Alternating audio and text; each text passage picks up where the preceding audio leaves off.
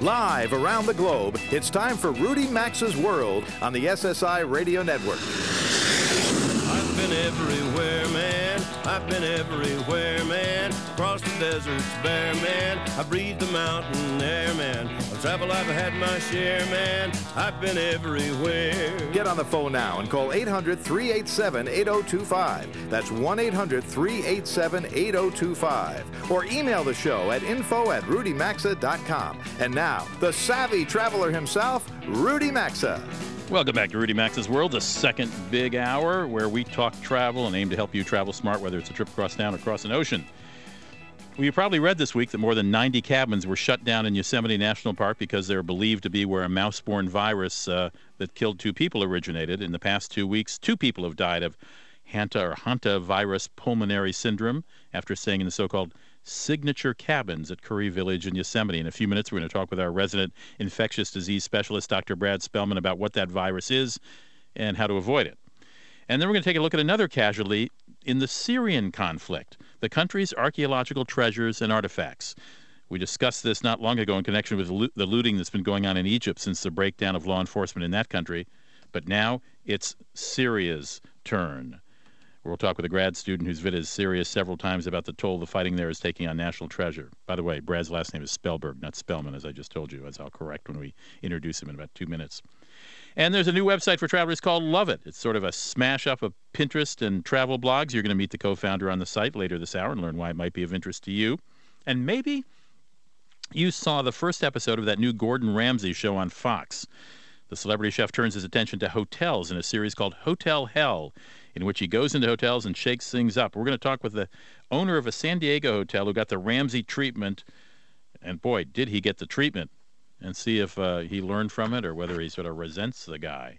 Deals of the week, we'll mention a couple at the end of the hour. First, let's take a look at some of this week's news and travel. United Airlines computers went on the blink again early this past week, stranding and delaying thousands of passengers. It was just recently when United and Continental merged that their computer systems crashed as well, only worse. I don't know, call me crazy, but wouldn't you think by now United would have a backup system? The other culprit when it came to canceled flights this week was, of course, Hurricane Isaac. There were more than 5,000 delays and 440 flights canceled on Monday, and things got worse as the storm neared Louisiana's southern coast. Worst hit airports were New Orleans, Baton Rouge, Mobile, Alabama, Jackson, Mississippi, Lafayette, L.A., Shreveport, Biloxi. Most airports have resumed operation, including New Orleans, by yesterday, Friday. But it'll take a day or so for aircraft to be properly repositioned and stranded passengers to get sorted out to their destinations. Now to the terrible news that 2 people who stayed in a particular cabin complex in Yellowstone Park have died as a result of a virus apparently carried by mice that were nesting in the cabin's walls. Brad Spellberg is our resident infectious disease expert. He's the author of the book called Rising Plague that details the increase in antibiotic resistance diseases. He's also an associate professor of medicine at the David Geffen School of Medicine. Brad, welcome back to the show. Thanks very much. So what's going through your mind as you read news stories of these 2 deaths and a couple of related illnesses that apparently had their beginnings in these Yellowstone cabins? Well, I guess a couple of things. One is that I think it highlights that strange infections can come on and hit people when you don't expect it, and that's kind of why there are people like me in business. And 2 is that when you hear about infections in rural areas like that, you often think of things that are related to animals and or ticks or fleas and stuff like that. Or arthropod-borne, that means insect-borne, or animal, zoonotic infections are the kinds of things you think about. Well, news reports are suggesting that 10,000 people may have been exposed. These are folks who, I guess, stayed this summer in these cabins. If they're not sick now, might they become sick later, these other 9,900 and whatever? Well, yes. I mean, I think the first point is that we always need to keep perspective and not panic. So let's just remember there are millions of people a year that go to Yosemite. There were 10,000 people in those cabins. Thus far, there have been 6 cases, of which 4 have been linked to the cabins. So, it's not like there is a global pandemic going on here. Right, there have been a couple. So it's a relatively small number of cases, number one. Number 2, the incubation period is, a few days to a week all the way out to 6 weeks. So it is possible that more cases will be identified in the coming weeks. Okay, and I gather this is transmitted by, it must be through the air, right? Microbes through the air from mouse urine or whatever, waste? Yes, it's airborne aerosolization of mouse particulates. So it's mouse poop, mouse urine. It may be transmissible by contact with those substances as well. If you touch them and then you touch your mucosal surfaces, your eye, your mouth, for example, that may also be one way it's transmitted, but it's predominantly probably airborne transmitted. All right, so what can you, I guess there's nothing that these 6 folks could have done to prevent this, not knowing that there were mouse particulates in the air in their cabins, right?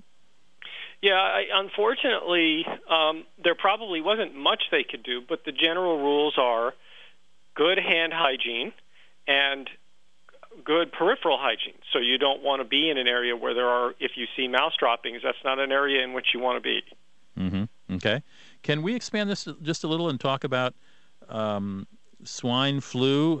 There were some warnings in the last few weeks about people going to state fairs around the United States and staying away from pigs. And in fact, today or yesterday, actually, there was this first report of an Ohio woman dying from a new swine flu strain. This was just yesterday. I don't know if you saw this, and she had, I think she had been to a state fair as well. This is for, I guess you'd understand. This is H3N2V. Is this something that could turn into a pandemic? Well, I think that influenza always has the potential to turn into a pandemic. The average number of deaths per year from influenza is around 30,000. Is that just in the United States, Brad, or worldwide? That's just in the United States. That's a fairly high number. Yeah, that's what we have a really hard time getting the public to understand, is that even in non-pandemic years, influenza is one of the more deadly viral infections. It usually kills people who have underlying problems in their immune system or who are elderly. When you get the pandemic strains, as we had in 2009, one of the things that happens, aside from the number of cases goes way up and the number of deaths goes up, is that the people who die typically shift to younger people who often don't have underlying medical problems. So is there the potential? Sure. There's always the potential for influenza to hit us with a pandemic year. That's one of the things our public health officials are always worried about. In the case of this woman from Ohio, she attended the Ross County Fair. She was 61 years old, and according to news reports, did have underlying medical conditions. But I gather you're not going to state fairs and petting pigs right now. I don't think people should be letting fear drive their activities. Always we need to maintain perspective. I think that, if there are concerns in the local area about swine flu, then it might be advisable to avoid petting swine. On the other hand, remember that good hand hygiene, can often prevent transmission of these things.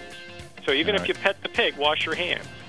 If you'd like to read more about the possibility of pandemics, pick up Brad Spellberg's book called Rising Plague. Brad, thanks for joining us. You bet. We'll be right back here in Rudy Maxa's World. Rudy Maxa's World phone lines are open now, so call us at 800-387-8025. We'll be back after these messages. Going on vacation? We like to think we'll never have an emergency away from home, but the truth is, accidents happen. Take Susan and her husband David. They were strolling in Munich when Susan stumbled on a cobblestone, fell, and broke her ankle. Susan needed surgery and wanted to be treated by her doctors at home. Luckily, Susan and David had a travel assistance membership from OnCall International, so they didn't need to worry. OnCall helped them with everything. Don't you want an emergency resource too? Visit OnCallInternational.com today, or for more info, visit RudyMaxa.com under sponsors. Geico says, let's make life simpler. Look, I'm all for modern conveniences. But ask yourself, do you really need a blender with 23 buttons just to chop an onion? At Geico, we think life should be simpler. So we make it super simple to save on car insurance. Just one click and you could be on your way to saving hundreds. Come on, people. Life doesn't have to be that complicated. Geico. 15 minutes could save you 15% or more on car insurance. Rising gas prices taking a bite out of your travel budget? Here's something to chew on. You can get more mileage from your travel dollar by staying at America's Best Value Inn, where you'll enjoy free continental breakfast, internet, and HBO at over 1,000 hotels in North America. Plus, join our free value club for room discounts, upgrades, and other instant rewards. Visit americasbestvalueinn.com. With value right in our name, you know you're getting a great deal. Yum. I'm happy to bring you the next chapter in a fun contest series sponsored by our friends at Travel Guard. It's one of thousands of true travel tales they receive every year. Diane and her friend were enjoying a summer cruise in the Mediterranean when her legs started to itch uncontrollably. She let it go, thinking it would get better. But when she noticed it getting inflamed and red, her mind went to her worst fear. For the rest of the story and a chance to win a Kindle, visit TravelGuard.com/stories. Travel Guard is a worldwide leader in travel insurance and assistance.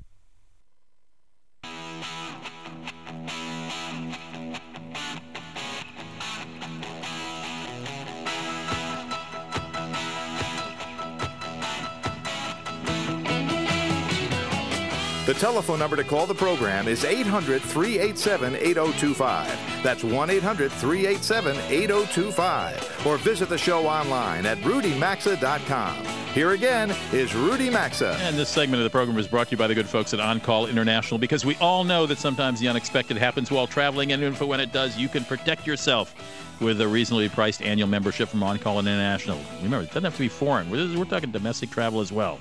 The company provides the best assistance you'll need during an unforeseen medical or travel emergency, even a situation such as social or political unrest. From unexpected illnesses to life-threatening accidents, delayed luggage, or legal woes, On Call International gives you the help you'll need to return home or get back to enjoying your trip. More info, OnCallInternational.com, or go to RudyMaxa.com and look under sponsors. We talked a couple of weeks ago about the destruction of antiquities in Egypt. Syria has got the same problem. Christian Sonner is a grad student in Princeton, and he's been to Syria several times looking at this problem. I'd like to welcome the show today. Now, what took you in between 2008 and 2010 to Syria? Let's start with your background. So, as you indicated, I'm a graduate student at Princeton University, and as part of my research and language training, I lived in Syria for a string of several months each year between 2008 and 2010. I was studying mostly Arabic, but in the course of my stay there, would travel the country, visiting the archaeological treasures you referred to in your introductory remarks, and so I got to see a lot of the country that way. And it's my impression, I have not been to Syria, but I have friends who have been. I've been trying to get there. I actually wanted to go do a TV show for my PBS series there, and then, all hell broke loose, literally. My impression is that outside of museums, that there are these amazing 12th and 13th century fortresses and ruins of cities that are just there, just in the country. There's nobody taking a ticket for you to see it. There's no guidebook. There aren't headphones you put on for history. Is that an accurate impression? Yeah, you're absolutely right. And, coming from the United States, where our cultural and historical patrimony is so tightly policed by the Parks Services and many other federal and state agencies, it's a great wonder in Syria to literally stumble across incredible ruins of incredible beauty and rarity, basically sitting in the middle of nowhere, sitting in the middle of the deserts. Oftentimes there's a ticket office, but it's not much of a barrier to entry, and you can walk around these things and experience them in ways you could never experience their counterparts in, say, a place like London, Paris, or Rome, let alone our national parks. So you're absolutely right. This is a country with a unique set of historical treasures from many different time periods.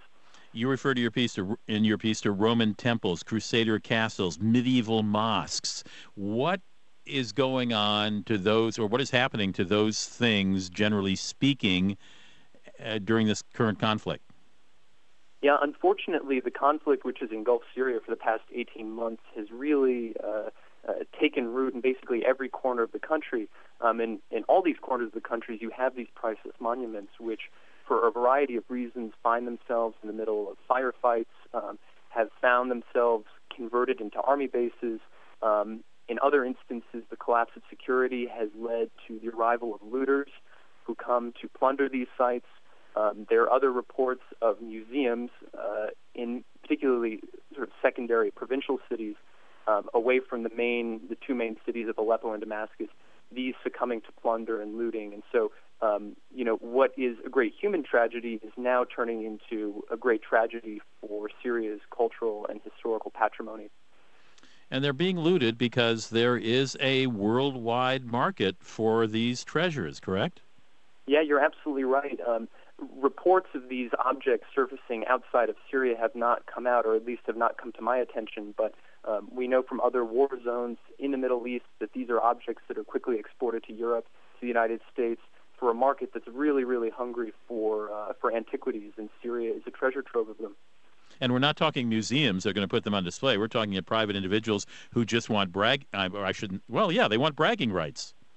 Yeah, correct. I mean, if you're a home decorator, there's nothing nicer than installing in your living room a beautiful Roman mosaic or a medieval statue, and Syria has them galore. So unfortunately, there is a black market that fuels this plunder outside of the question of the collapse of security in Syria. My guest is Christian Sonner. He's a doctoral candidate in history at Princeton University. He lived in Syria between 2008 and 2010. And on August 21st, he wrote a piece called Saving Syria in the Wall Street Journal, and it called attention to the looting and plundering of some of the historical treasures, archaeological treasures in Syria now that war has broke out. And I presume, is it like Egypt, Christian, where there's simply isn't anybody paying attention to these things because they're busy either being on the offense or the defensive? Yes, the Syrian government has many different security agencies which are responsible for different things. And as the conflict has moved on, these security services have broken down through defections, through loss of morale, and those security resources normally deployed to protecting the monuments have mostly been deployed to the battlefield. So, even in the best of times, these things are lightly policed, and the security situation makes it that much worse in the context of revolution and upheaval. There is one photograph that accompanies your piece. It's a Crusader fortress, and it's called, and of course I don't speak French, so I'm going to murder it. Is it Croix de Chevalier? Yeah, correct. And tell me about this. And the reason I mention it is because it looks like a great fortress, and I mean, there's a conflict going on. Who wouldn't want to occupy the high ground on this fortress behind these, God knows, 8 to 10 feet thick stone walls?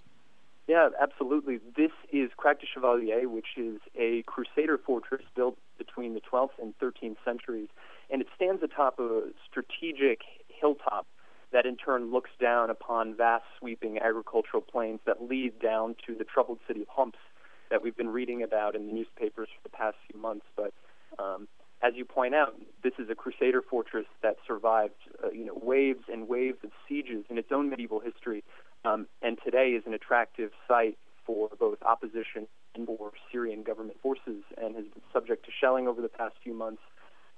There are reports that some of the most beautiful features of the fortress, in particular Crusader Chapel, that was converted into a mosque in the 13th century, has sustained heavy damage. And so it's one of many stories of priceless treasures succumbing to becoming victims of the conflict.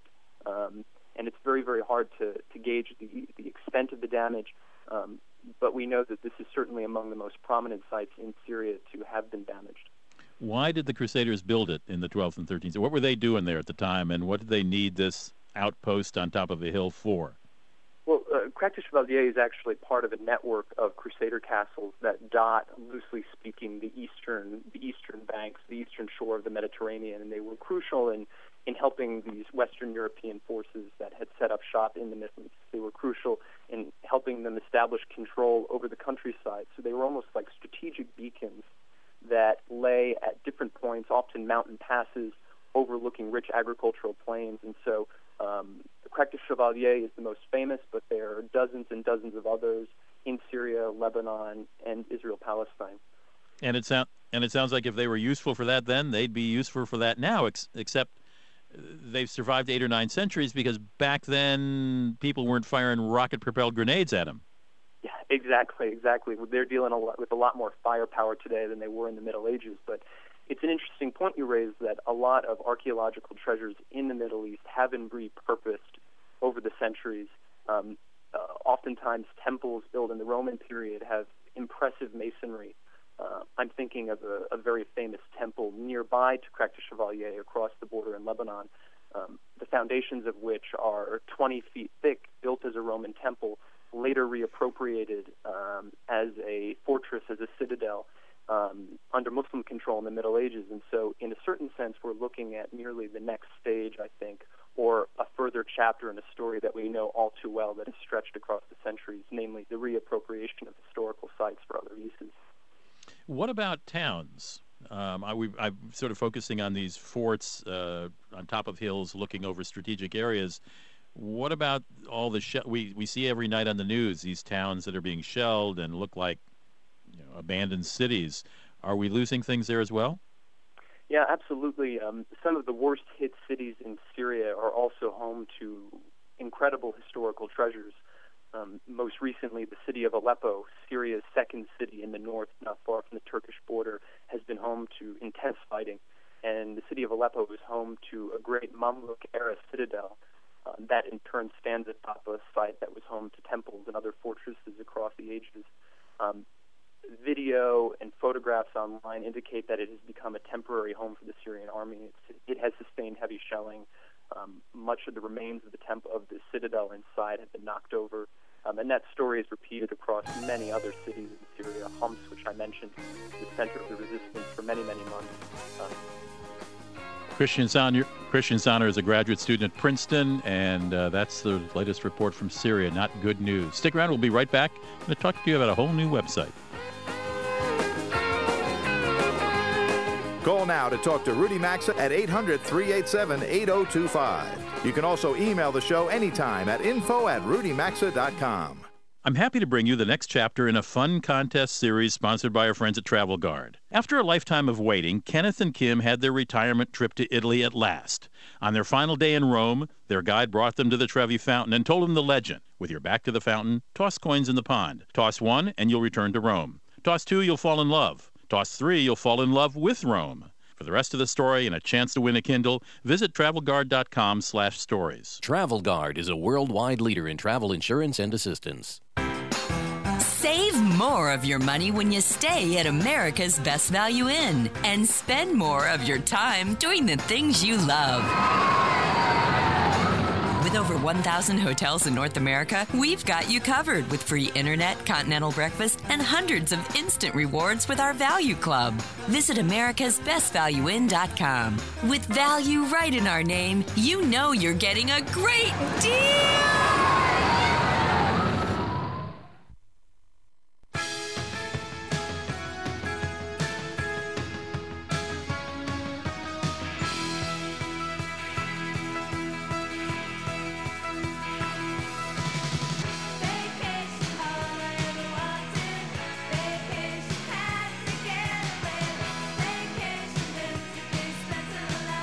To participate in the program, call now at 800-387-8025 or log on to rudymaxa.com. Here's Rudy Maxa. Welcome back to Rudy Maxa's World, where it is 33 minutes after the hour. There's a new website out, and it's called loveit.com, L-O-V-E-I-T, loveit.com. And I don't know if the co-founder of the site would necessarily agree with me, but it seems sort of like a mashup between Pinterest and a blog. In other words, you can post photos, you can post words. But unlike Pinterest, where sort of everything you do is anybody can grab, this is actually branded. If you have a blog, it can lead back to your blog, etc. And they're clearly pushing that in a big way because this pinning phenomenon has emerged in almost a way sort of eclipsing the big news about Facebook, I guess, because it's new. The organization of the site is quite interesting. If you happen to be near a computer, you can go on it now and see it. Loveit at loveit.com. It just launched August 28th. Or let's put it this way. It really sort of got sophisticated August 28th. That will allow you to import your content from Pinterest boards, and you can obviously put stuff up there as well. I'm still learning about it. I just signed up for it, but I haven't posted any photographs up there. But there are all kinds of categories. And, of course, I want to focus on the travel category for Loveit. And you'll find already, even though it's a new site, quite a bit of postings in that regard. I think we're waiting for Jeff to... Nope, no luck. We're trying to reach the CEO and having a little trouble. Let me reach down here. I had some extra news here. Some news I didn't give you today while we're waiting for the CEO of Lovett to come on. Speaking of CEOs, the CEO of British Airways this week sent out a mass email to its customers asking them to write to the British government to ask that the steady increase in taxes levied on airline tickets come to a halt. Listen to this. He said in the last 6 years, the air passenger duty tax, which is the tax paid by the airline for each passenger departing a United Kingdom airport, last 6 years it's risen by 300% on some routes. This, as inflation has only gone up by about 20%. CEO of British Airways says increasingly high taxes act as a brake on growth and jobs for the economy as a whole. Now, the problem, of course, is it's much easier to tax a diffuse group of people, in this case, airline passengers like you and me, who don't vote as a bloc, than a specific group. And we, as U.S. passengers, certainly know how that feels, because taxes on airline tickets just keep going up, or special fees and so on. It reminds me of the taxes that are levied on rental cars, because politicians know rental cars are usually rented by out-of-town people who aren't going to vote them in or out of office next time around. So they resist taxing their constituents and tax the out-of-towners. Now, if you visit the island of Pianosa off the coast of western Italy, your dinner might be well served by a prison convict. The island, whose beaches and turquoise waters attracts visitors, has long had a high-security prison where mafia bosses considered especially dangerous were sent before it was closed in 1998, so you don't have to worry about mafia bosses waiting on you. Now convicts are back, and many are participating in an effort by a local food cooperative to train them to be cooks, bartenders, waiters, cleaners, even gift shop salesmen in a 12-room hotel run by the cooperative. Okay. These convicts who come from prison on the nearby island of Elba cannot leave the island and are confined at night to special rooms. Now, if the island of Pianosa sounds familiar, that was a fictional setting for the World War II squadron trying to keep sane in Joseph Heller's classic novel Catch-22. All right, we are joined by Ron LaPierre. He is the Lovett.com CEO and co-founder. Ron, welcome to the show. Thank you very much. How are you? Fine, thank you. Now, let's get right to it. What use can your website be to a traveler? Well, Lovett is about discovery. So we connect people with their friends, but we also help them discover other people, brands, and websites and blogs that share similar visual tastes. So for travel specific, Lovett will introduce you to people all over the world who have the same travel dreams that you have or have been to locations that you're thinking about potentially going. For example, Lovett is a great place to share your pictures of a trip with a friend and others who might want to visit the same places. Personally, my middle daughter left home 2 months ago to tour the world for a year with Up With People. And through Lovett, together we can explore and plan things she might want to see or do on her trip on stops like Taiwan, the Philippines, Germany, and Switzerland. And then she can upload images on the trip to keep all of us in the loop about the incredible sights that she's experiencing.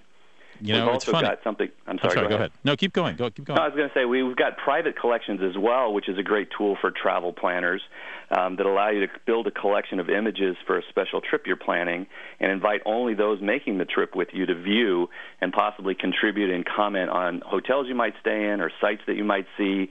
Like my wife and I are using a private collection right now with another couple that we're planning our 25th wedding anniversary trip next spring, hopefully to Bora Bora. And we can just do this together and comment and really build our itinerary all collaboratively on Lovett. I like that. Now, can you put, we just have a few seconds, about 30 seconds left, Ron. I'm sorry. Can you put copy up there? Can you explain where it is? Can you write anything about it? Absolutely. You can put a title of the image. You can put a description of the image. It's a very image-driven site, so we don't want to write a book, right? With it, but you can add a little copy to give a little flavor of why you want to go somewhere. And someone who likes that picture can link perhaps to your blog because that will be up there as well, correct? Absolutely. That's what it's all about, really, is finding amazing images, linking to the original content so you can see the image, click, and then go back to the site and really read all about it as you plan your bucket list of travel trips. The website is called Lovett.com. Ron LaPierre is the CEO and co-founder. Ron, thanks for joining us. Thanks a lot. Bye-bye. We'll be right back to talk about Hotel Hell.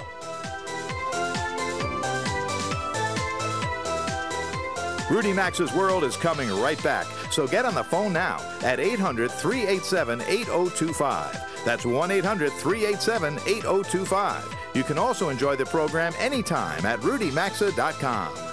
My name is Jennifer. I'm 44, and I lost weight with the Amberin program. My name is Kim. I'm 47, and I lost weight with the Amberin program. I'm Jane. I'm 52, and I lost a ton of weight with the Amberen program. Even my belly fat is gone, and it was so easy.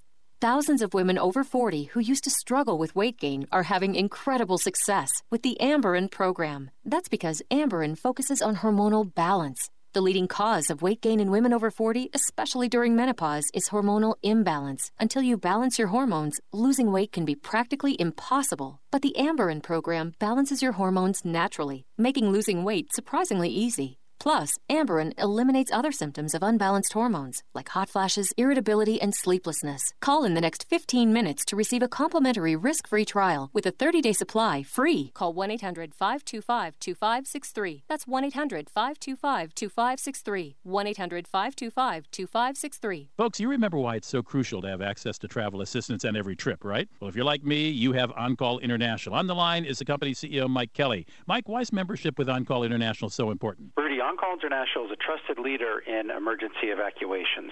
We offer medical evacuation to the hospital of your choice. We cover any trip beyond 50 miles from home, and we offer plans to fit every budget or need. Save 30% off your membership today with the code MAXA30 at OnCallInternational.com. Rising gas prices taking a bite out of your travel budget? Here's something to chew on. You can get more mileage from your travel dollar by staying at America's Best Value Inn, where you'll enjoy free continental breakfast, internet, and HBO at over 1,000 hotels in North America. Plus, join our free value club for room discounts, upgrades, and other instant rewards. Visit americasbestvalueinn.com. With value right in our name, you know you're getting a great deal. Yum. I'm happy to bring you the next chapter in a fun contest series sponsored by our friends at Travel Guard. It's one of thousands of true travel tales they receive every year. Diane and her friend were enjoying a summer cruise in the Mediterranean when her legs started to itch uncontrollably. She let it go, thinking it would get better. But when she noticed it getting inflamed and red, her mind went to her worst fear. For the rest of the story and a chance to win a Kindle, visit TravelGuard.com/stories. Travel Guard is a worldwide leader in travel insurance and assistance. Save more of your money when you stay at America's Best Value Inn and spend more of your time doing the things you love. With over 1,000 hotels in North America, we've got you covered with free internet, continental breakfast, and hundreds of instant rewards with our Value Club. Visit americasbestvalueinn.com. With value right in our name, you know you're getting a great deal!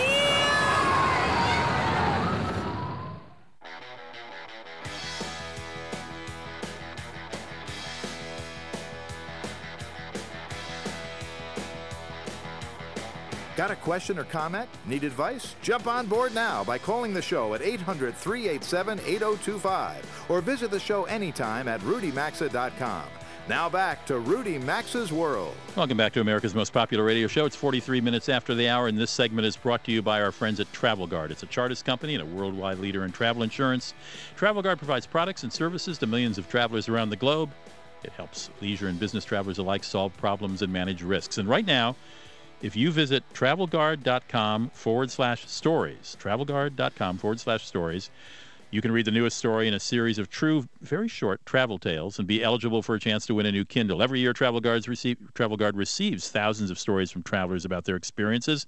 And in this latest one, a couple celebrates their retirement with a trip to Italy. And upon learning about the legend of the Trevi Fountain, their trip takes an unpredictable turn. You can find out the true ending to the story and earn a chance to win a Kindle by going to travelguard.com/stories. In San Diego's famous Gaslight District, there's a hotel called the Keating Hotel. And it is owned by a real estate developer named Eddie Kane, K-A-E-N. And he's joining me today because his hotel was featured in a new series on Fox starring celebrity chef Gordon Ramsay called Hotel Hell. You may know that Gordon Ramsay over the past few years has had a series in which he goes into restaurants and tells everybody what they're doing wrong and remakes the restaurant. Well, now he's turning his acerbic sense of humor and his critical eye to hotels. And one of them was Eddie's Hotel. And Eddie is kind enough to join me from the Keating Hotel in San Diego. Eddie, welcome to Rudy Maxa's World. Hi, Rudy. How are you? Fine. Thank you very much. You are one tough, thick-skinned guy who was able to sublimate his ego for a show that was pretty brutal on your hotel, right? Yeah. Unbelievable. Let's just play a clip in case listeners haven't heard of it. Go ahead, Jeff. Why would you take one of the most high-spec cars anywhere in the world and turn it into a hotel? I don't know where he's coming from, but it does piss me off. I designed the Keating to be the perfect hotel for me, not for him. Where should I start? The floor. It's all scuffed and marked. When you have a resin floor, it needs to be updated. I mean, everything's just marked to hell. It feels cheap. The sheets. You can't call yourself a luxury hotel if you don't have beautifully pressed sheets. Okay. What's the idea behind sitting here? So when you have guests, you know, we can sit down and talk. And... No, but where's the sofa? Where's the table? Where's the fun? Do you know what hurt the most? I got soup served in a plastic bowl. There's a chicken parmesan slider that tasted like it was cooked 3 days ago. Who in the would put a chicken parmesan slider together? There's things that don't go in sliders, and chicken parm is one of them. That was my idea. But you're laughing as if it's funny, and you think because you own the place, you can put that in a roll and sell it. I don't know what he's talking about. This place is not bad. So I think Gordon's comments were complete. You're trying to convince me this is your idea of luxury. Eddie, the guy was tough on you. I was feeling sorry for you there. Let's start at the beginning. How did your hotel come to be one of the featured hotels in this series of shows? Did you reach out to this show? Did they reach out to you? No, I actually got contacted by them, and they basically came to me to see if I wanted to participate in a new TV show with Gordon Ramsay. You know, at first I was a little hesitant about it. You know, but I thought through it, and, you know, with Gordon having, you know, 4 of the most popular TV shows right now, I figured there'd be more good than bad that would come out of it. And, you know, having the chance to meet Gordon and having him, you know, come to the hotel and see what he can do, I thought would be amazing. And do you know how they came across your hotel? No, I mean, there was a casting agent that I knew that had contacted me in the past about doing another show.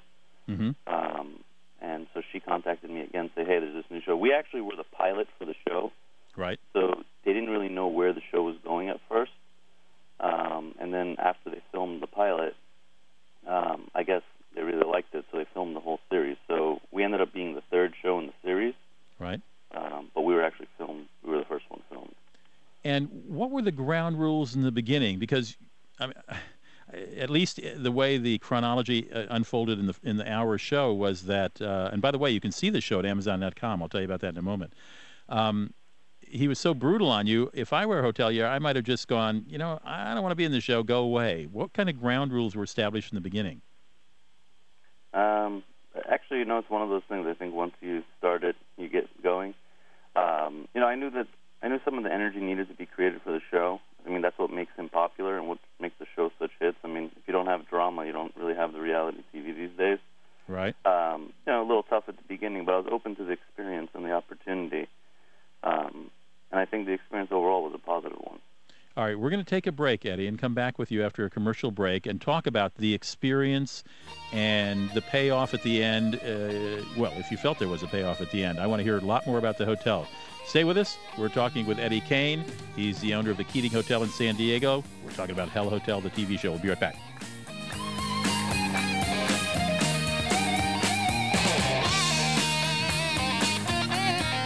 To participate in the program and speak with Rudy Maxa, call 800-387-8025 or email the show at info@rudymaxa.com.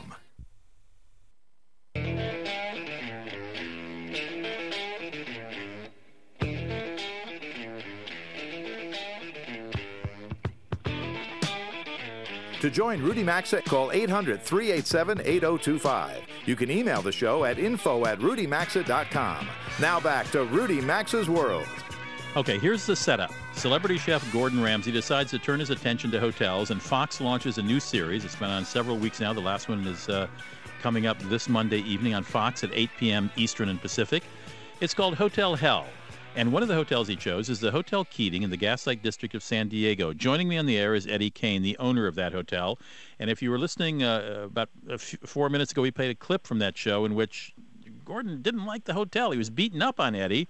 Eddie was not happy about it.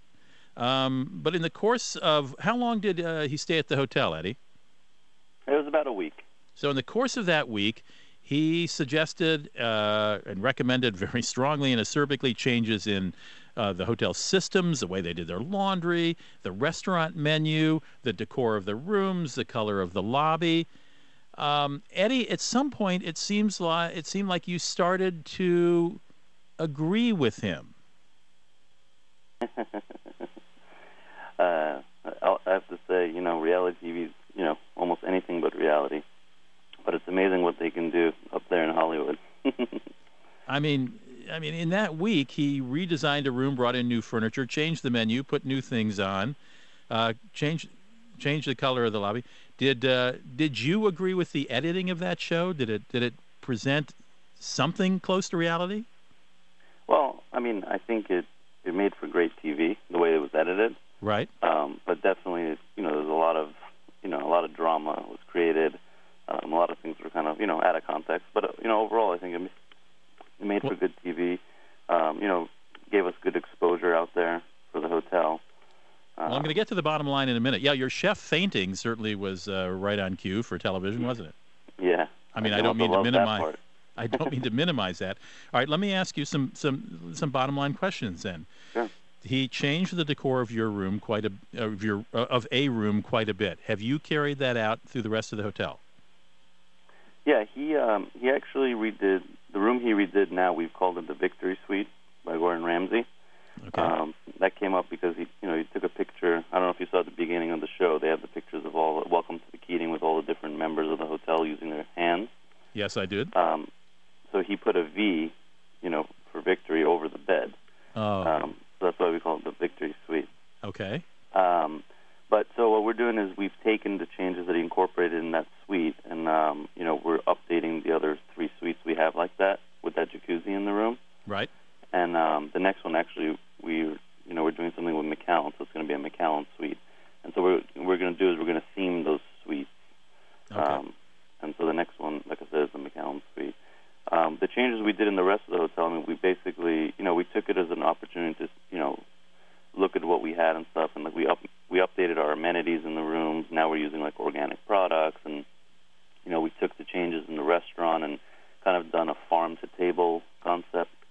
Great. Do you still have the same chef there? Do you still have the same chef, Eddie? No, the chef actually moved on. But the Ramsay's menu items are still there, and the restaurant's doing great.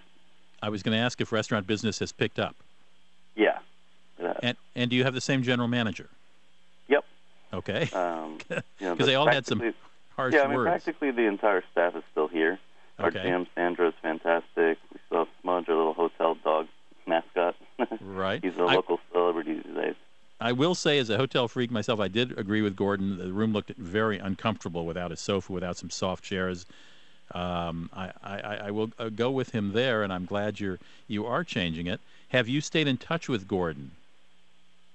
A little bit. We're both busy, and sure. So it's really hard to get in touch with each other. But he gave me his info and stuff, before he left. Right. And have you? Has the show just came out? Aired last week or a couple weeks ago? Yeah. And has there been an uptick in business?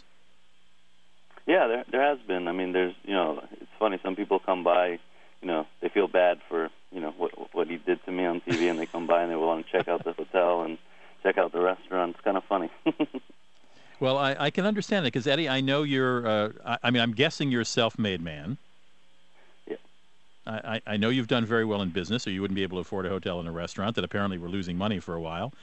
And I know you really wanted to design the hotel after car, the Ferrari, the red that you're fond. Do you own a Ferrari, by the way? Yeah. Okay. And I agree with Gordon. Your first person to appeal to is the guest, not to your vanity or your ego. So it just looked like it was tough on you, but I got to hand it to you. I think you rose above it, and I think you learned from it. Did you? Yeah. Like I said, a lot of the ego stuff, like I said, was kind of cut and pasted into there. Uh-huh. I've always been very passionate about real estate and development. Right. And I had the dream of creating, kind of like the Ferrari of hotels. And the historic Keating building in downtown San Diego presented the perfect opportunity to kind of merge that old world with the new luxury in an interesting way. Mm-hmm. Obviously in the show it looks like everything was about me, but, that's the show. You need that to make the show. Yeah, we had to have a villain, and you were it in the beginning, although you were the hero at the end. Yeah. Well, I'm going to come out there in San Diego and visit it at some point, Eddie, and maybe we'll have you back on the show and check, see 6 months on how things are going. How about that? Okay, that sounds great. I'd love to have you down in San Diego. Thank you. Eddie Kane is the owner of the Keating Hotel in the Gaslight District of San Diego. Stop in and say hello to him. Say you heard about him on Rudy Maxa's World. Hey, I want to thank my producer, Anna Schofield, my engineer, Jeff Ryder, and our stations for carrying our show and our listeners for listening. See you again next weekend. Have a lovely Labor Day weekend.